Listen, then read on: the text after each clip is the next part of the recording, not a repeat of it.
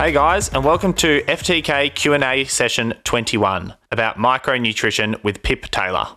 This episode is brought to you by Pillar Performance. Leaders in sports micronutrition, Pillar Performance are changing the way micros are viewed when it comes to optimal performance. High strength and Informed Sports certified, Pillar's range supports optimal recovery, elevates energy, boosts immunity, and relieves inflammation. Head to pillarperformance.shop to find out more, and you can use the code FTK10, which gives you $10 off at checkout. I'm your host, Joel, and I'm leading this interview today by myself because Brett is over in the UK and the time difference is incredibly difficult to organise a time. I'm joined with micronutrition expert and performance nutritionist, Pip Taylor. How you going, Pip? Yeah, very well, thank you. Thanks for having me on. No worries at all. We've been having plenty of questions throughout this season 2, doing our Q&A session when Brett and I put up the call for questions, and obviously we've had quite a lot of episodes now supported by Pillar Performance, and a lot of our listeners have been asking so many questions about the products and stuff, and Brett and I have absolutely no idea, so we thought we better get an expert on who knows what they're talking about. Always happy to come and talk anything nutrition and sport and micronutrition. So absolute pleasure. So Pip, you were actually a professional triathlete. I was, spent many years, nearly 14 years as my profession. And before moving on, I'm also an accredited sports dietitian, accredited dietitian, all of those ticks and pieces of paper. And partly it was my athletic background that took me down that path. I think probably like most athletes, we have a real drive to continually be better and get the most of ourselves on a daily basis. And, I think you're in training programs and there's a lot that you can't control.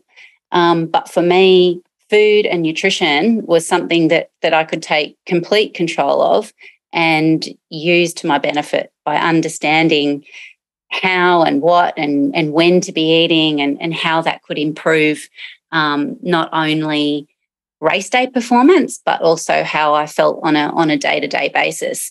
And it was really that interest, that I guess I took to that next level with that scientific background and then that desire to be helping others in that space as well. So I've worked with, athletes from a range of different sports at the top of their game, elite level, competing at world champs across a range of different sports, but also right through the ranks from juniors and also amateurs. And I've worked with elite sports teams as well. Yeah, I looked on your website. There's a massive list of logos of companies that you've worked for and sports teams, professional and recreation. I think it's definitely, as you were saying, so many athletes, not only professional athletes, but also recreational athletes. I know plenty of the people, both Brett and I coach and people that we interact with in the distance running world, they spend so much time focusing on their training and, how to train harder and how to train faster and stuff like that. And often nutrition is neglected, or people, think about, they only look at nutrition from a macro point of view where it's like, I need to be having a big bowl of pasta the night before a big training session. I think that's a really valid point on two fronts there. I often find that it's the amateurs or any active individuals that are trying to stay healthy and active while still working, still have a family.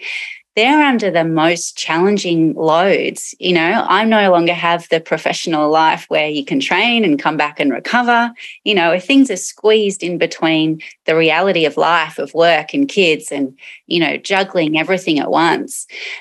So it does become easy to, lose sight of those really basic things that keep you healthy and functioning and feeling good, of which nutrition is a real key. And, for me, what you eat underpins every facet of what you do. So what you eat is going to have an impact on, your training adaptations. It's going to have an impact on how effectively you're working in the gym. It's going to have a real impact on your mood and your cognitive function, which, as you know, is also key to getting you out the door to training. Definitely. Yeah, I can tell that even when, sometimes I'll be even like, working on an, in an interview or something like this with the FTK podcast, I'll, notice certain times when I'm like either overtired from training, and then it puts me in a worse mood, and then I feel more stressed. Everyone that listens to the podcast knows I'm a big stress head, and then I'll sometimes be thinking, geez, I wonder if I'm like lacking in some sort, Yeah, absolutely. So all of those things can be moderated or assisted by diet, and you're also correct in saying that we're so tuned into the macros. So we're so well aware of, before a session, we need to have the fuel on board. And then post-session, you've got to get in your protein, you've got to get in your carbs. Yeah. And that's great. But that really misses the important parts, which is the little bits, the macros. So they're literally the, macro is big. And the micros are the small components. So they're almost the invisible nutrient components of food that you're not necessarily aware of as you're eating, but they're all the vitamins, all the minerals, all the antioxidants, all the polyphenols. And they're the things that really keep things. Polyphenols? I don't think I've ever even heard that word before. What's a polyphenol? Polyphenols, there's all sorts of them, but if you think of your rich, dark-coloured things like your berries, yep, and your purple carrots and your dark leafy greens, those components. So it's all of those level of components that are really, really important for functioning of every single tissue within your body, and also your brain functioning well. Yeah. So those hidden bits and pieces, which are totally lost in that conversation if we're just talking about carbs and protein and fat. Yeah. It's really easy to meet those requirements and still eat really pretty shittily. Yeah. It's definitely, there's probably some recreational runners out there who haven't, especially if they listen to our podcast, we talk about like white rice a lot for loading and stuff like that. And it's like, I can't imagine white rice is full of micronutrients. It's, I might be wrong, but I can't imagine it is. And if you just, it's pretty easy to just have a big bowl of white rice before training and then a protein shake after. And then you go, oh, yep, I'm healthy. And it's like, well, no, you're probably missing. And it's really interesting you say that, because we used to kind of say in nutrition that, you eat an adequate diet and you'll be fine. And then for an athlete, as your activity goes up, you simply eat more. So you're eating more of that stuff. So again, you still don't need to supplement, but that's totally inaccurate. Yeah. Because that's one of Brett's questions. And he said, why are micronutrients needed if you eat a well-balanced diet? And I read that and I thought, come on, Brett, you should know that. What is wrong with you? One I'd say on that, when we look at, recommendations, they're for adequate. And I don't reckon you or any of your listeners want to be adequate. If you went to your race, your goals for the season. Yeah, I just want to come across the line. So that's the first thing. We're all kind of wanting to be a bit special. We're all wanting to perform. And that goes across the board. That doesn't mean that you're aiming to, go out and win your local 10K or win the 10K at World Champs or whatever that is. That may simply mean I want to go and train and enjoy my training, but still go to work and perform at my work, or still come home and be a good member of my family and not, poor mood, too tired. Yeah. So that's the first thing. The other thing, exactly as you mentioned, white rice, lollies, sports gels, drinks, they actually serve a real purpose in an athlete's life at the right time.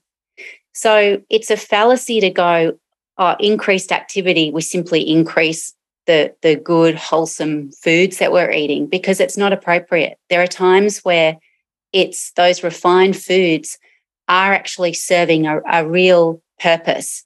One, for performance, but two, even the timing around having them, if you're going into a race or a hard session fueled by eating them, you are actually, one, getting the most from the session, but two, you're not having this kind of overreaching, overtrained state where you're your cortisol and your stress levels go up, and then that tips you into,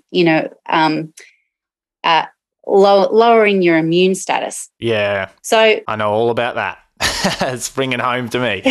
So those foods, while they're still getting a tick on that front, what they're then not meaning is that you're still got this gap in your micronutrient requirements. Yeah. Because you're training all of these macros, like your B vitamins and your magnesium, they're utilized every time that you are generating energy. And you think about an athlete's day, they're generating a lot of energy continually. Yeah. More than someone sitting at a desk. So those micros are used in all of those processes. So it kind of makes sense that we're burning through those faster. Mm-hmm. So you need to be taking in more of those, or you have these gaps that appear. Yeah. Okay. There you go. Well, let's just kick straight off into, we've got a bunch of listener questions. So thank you to everyone who wrote in.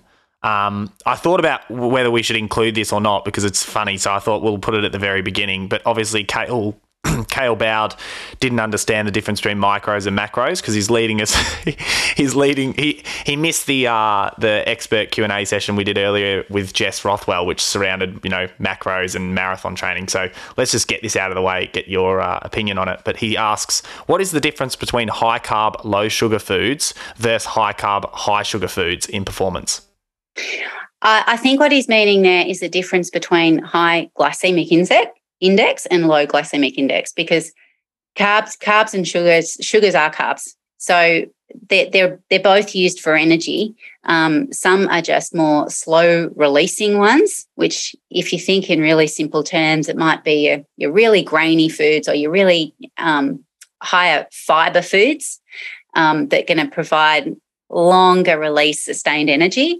And then your high GI ones, they're like your white rice. So they're the ones that serve that purpose of, a quick fuel in that time straight before a training session. Okay. Yeah. Perfect. Let's get into the micro questions now, now that we've got that over and done with. So here's one from Logan Janetsky, and he is just been recently crowned the under-20 Australian cross-country champion. So good job, Logan. He's asked, how long before calcium do I take vitamin D to get maximum absorption of the calcium? Yeah, they can be taken together.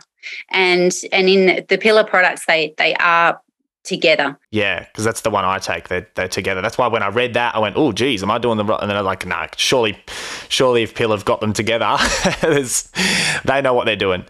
Yep, and they're together for a reason. Both of those are really important for bone health and strength. So okay, so that's a bit of a myth that you should be taking. Like, does vitamin D help absorption of the calcium, or is it? That'll help with absorption of it. He may be getting confused perhaps with caffeine or having it with coffee. Okay. Caffeine can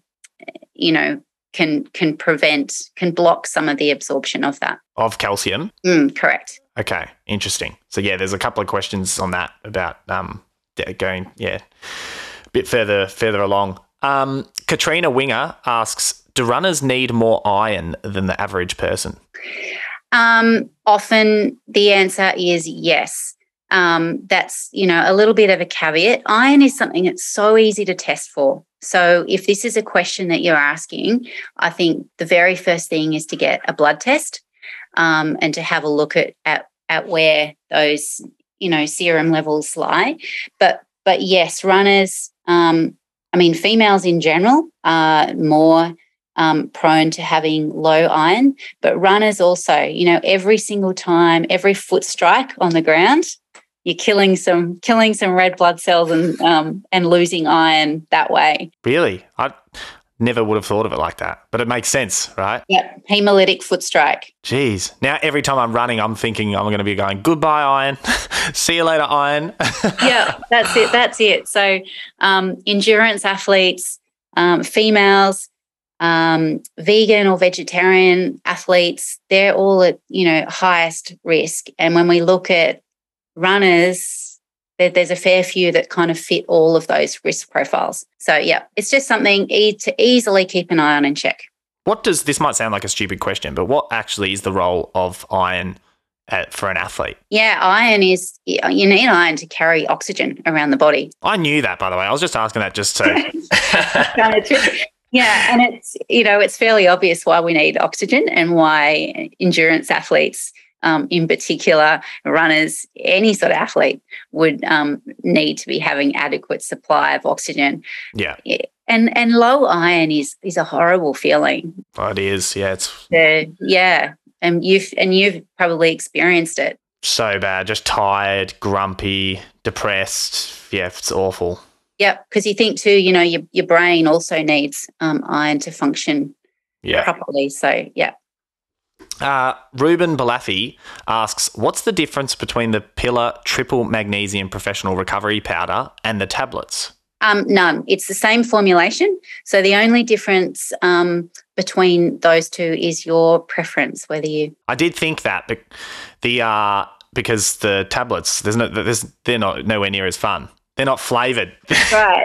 Exactly. It's like, do you want to, before bed, do you want to have a boring tablet, or do you want like the really amazing drink, which tastes so good? That's right. However, what I have, quite a few of the athletes that I have worked with when they travel, yes, they're easier for traveling. Yeah, definitely. You don't. Yeah, it's making a one of those drinks at the airport is probably going to be a little bit more difficult, right? Another question from Ruben Balafi. He says, is it safe to take fat-soluble micronutrition supplements if we don't know we need them or are deficient of them? It's a really good question, because it's correct in saying that the fat-soluble ones can accumulate, and there is such a thing as toxicity. However, that's extremely uncommon and would be very difficult to get to that state. You'd have to be, really consciously eating them like a bag of gummy bears, right? Yeah. Exactly. So possible, but extremely difficult. Okay. Lionel Worth asks, why should I take a magnesium supplement rather than eat an extra banana or two? Yeah, I mean, we kind of answered that at the start, but I think one other consideration we didn't touch on is that magnesium is found widely in foods. It's found in whole grains and leafy greens and bananas, cocoa. But a couple of things. One, the magnesium content of those foods is reliant on the soil quality. So we're seeing, and all of the values that you see advertised or assigned to certain foods are values that were assigned years ago, like decades ago. Oh, and, wow. and we know that in that time too, the quality of soil is degraded. There aren't the same minerals in a lot of the soil that we use for growing the foods. So it's So our fresh produce are getting, like, over time, getting less and less nutrient rich. Wow. Yep. That's fascinating. Been wondering why those capsicums aren't tasting as good as 10 years ago. Well, that's one of the reasons. So it's again one of these reasons why, you might be thinking that you're eating well and you're doing everything right, but you can still be having those nutrition gaps. Yeah. I think also like it's easy for people, because I know people that say stuff like this and it's like, oh, why are you having that? You just have an extra banana. And it's like those people are just saying it to argue the point, but then they're actually probably forgetting to have that extra banana, So it's like easy to say it, but it's like, unless you're, it's just. Well, the other part of it too is you can, but sometimes that extra food and that extra volume literally doesn't fit in people's days. Yeah. There are some athletes that their training output and training load is so high, and it's almost impossible for them to continually and consistently eat the volume of food to meet that each day, but also the quality of food to meet all of your macro and micro and all of those other needs, which is why we talked about those really refined options at times, the sports drinks or the lollies. They provide a really quick boost of energy, so you can top up your energy, but there might not be the time or the simply volume and space in your stomach to keep eating all of these whole nutritious foods to give you the micros without topping up with those supplements at times. Yeah. Okay. Makes sense. Jacob Gower asks, what are the benefits of magnesium for runners and when should you take it? And then another follow-on to this is Brad Aird 77 asked the same question, but he also said, does magnesium interfere with iron absorption? Okay, so first of all, no, it doesn't interfere with iron absorption.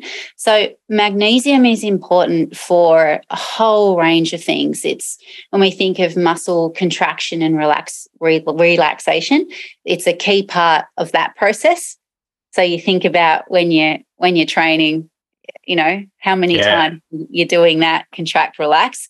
So you start to chew through magnesium, which is it's needed in that ATP, that release of energy. Is that why if you're lacking in magnesium, that's why you'd be like for endurance athletes, you'd be cramping?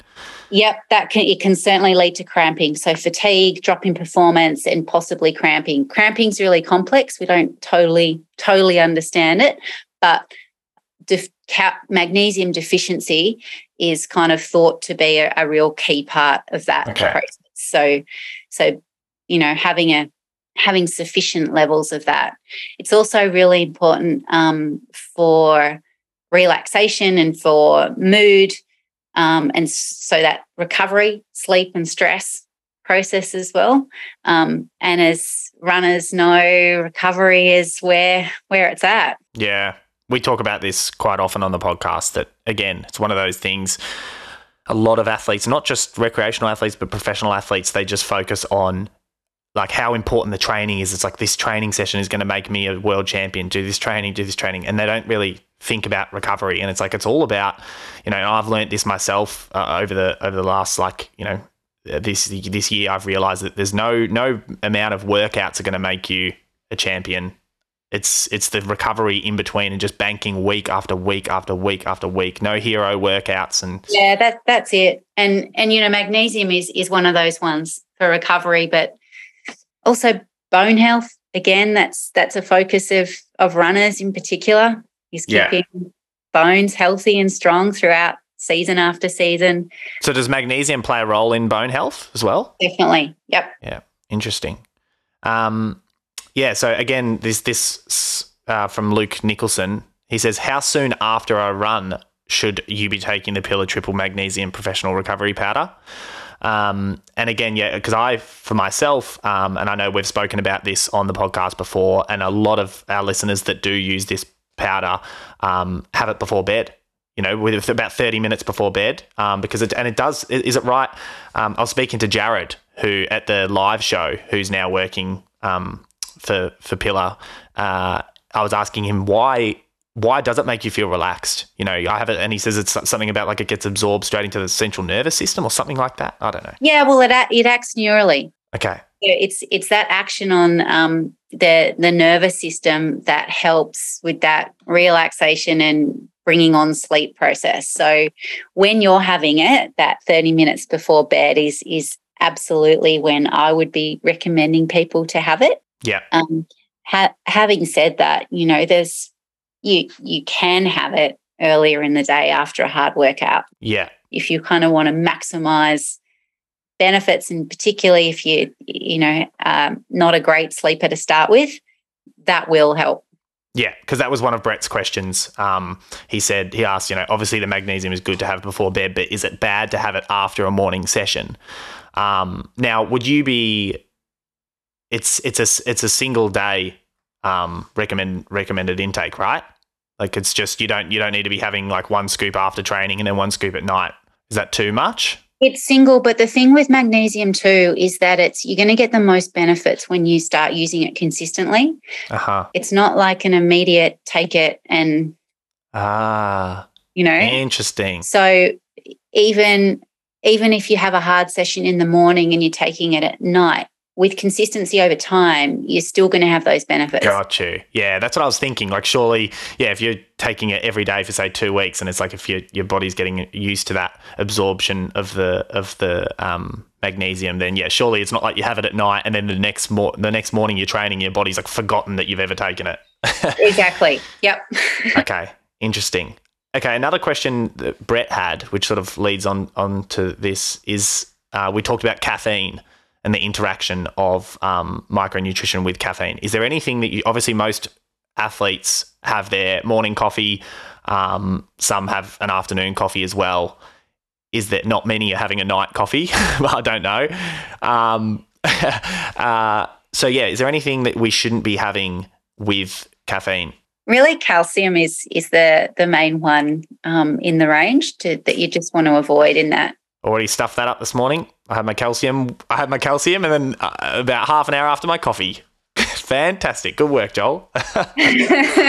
Half an hour is better than having it with. Okay. So yeah, if you're kind of giving yourself, even if it's 45 minutes, that's a fine gap to have. Yeah. Okay. So would you? One of my big sort of question, I said, I use the entire Pillar Performance range. And I'm wondering, obviously we've spoken about what time you should be taking each micro and stuff. Because I have the Ultra B active in the morning and I have the triple magnesium recovery powder in the evening. But, I've got a bunch of other, great Pillar products. I'm having like the Zinc Immune Training Advantage. I have the Ultra Omega Joint Freedom Fish Oil. I'm also having the GCM Complex Joint Freedom.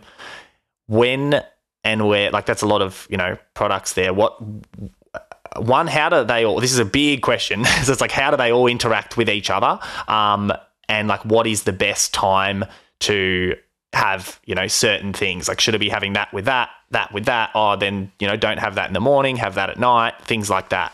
Yeah, it's a really good question, and there's a whole heap that you could be having ongoing, no issue. But as you said, more the question is kind of pill fatigue, and where you're getting also bang for your buck. So some of those, like the Bs and the magnesium as those bookends for your day. So that's a really good starting point for a lot of people with no real either a diagnosed deficiency or ongoing illness or injury. It's those sorts of issues or conditions that you might be talking to a sports dietitian, for instance, and going, I've got this ongoing joint pain, or I'm sick kind of every couple of weeks, and start to, first of all, dig into your diet and see if there's tweaks and changes or where you can up things or decrease things to help from that perspective. But then utilising some of the supplements really specifically around injury management or illness that might be for a period of time, depending what it is. So for instance, the GCM or the Motion Armour, for some athletes might be something that you dip into for a period of time. Yeah. So it's not like you need to be taking, the whole range every day. On the individual. Okay. Yeah. It might be the same as well certainly for the Ultra Immune C. So which has the zinc and the D and the vitamin C. That's not something that you're going to be taking continually year round. Yeah. So particularly the vitamin C component of that. That's disappointed to hear that, because the new powder that they created tastes so good as well. I wanted to be having it every day. Is it bad if I have it every day? It's just the vitamin C. That's really the only one that your body can kind of get used to and down-regulate its response to it. So that one is something though that if you felt you were starting to get sick, for instance, or if we're in the midst of a pandemic, and after the pandemic there seems to be every illness coming out of nowhere. For sure. For me with kids, everyone in Melbourne seems to be sick. A lot of the athletes I'm coaching are getting sick, and I'm like, oh, is it COVID? Sometimes it is, sometimes it's not. Yeah, and mostly it's not. But so that would be the perfect time to be taking something like this. So, or if you're a runner or an athlete and you're going into a really heavy training block, so stress loads and load on the body cumulatively is pretty high, or if you've got a lot of travel coming up, that would be the time where you would jump onto the Ultra Immune C. Okay. Immune support.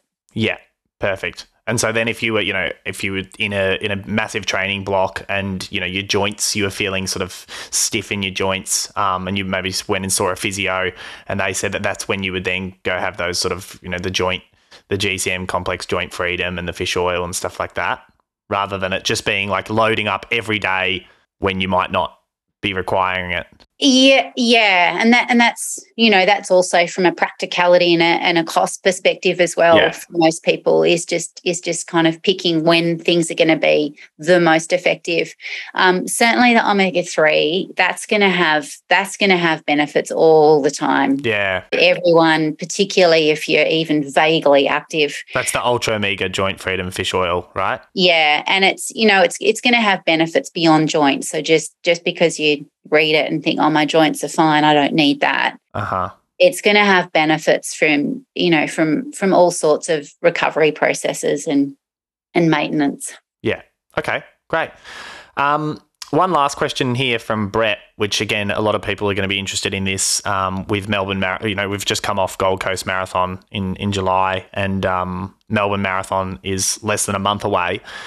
He said, for someone because Brett's doing a marathon block at the moment in the lead up to London Marathon, and he said, what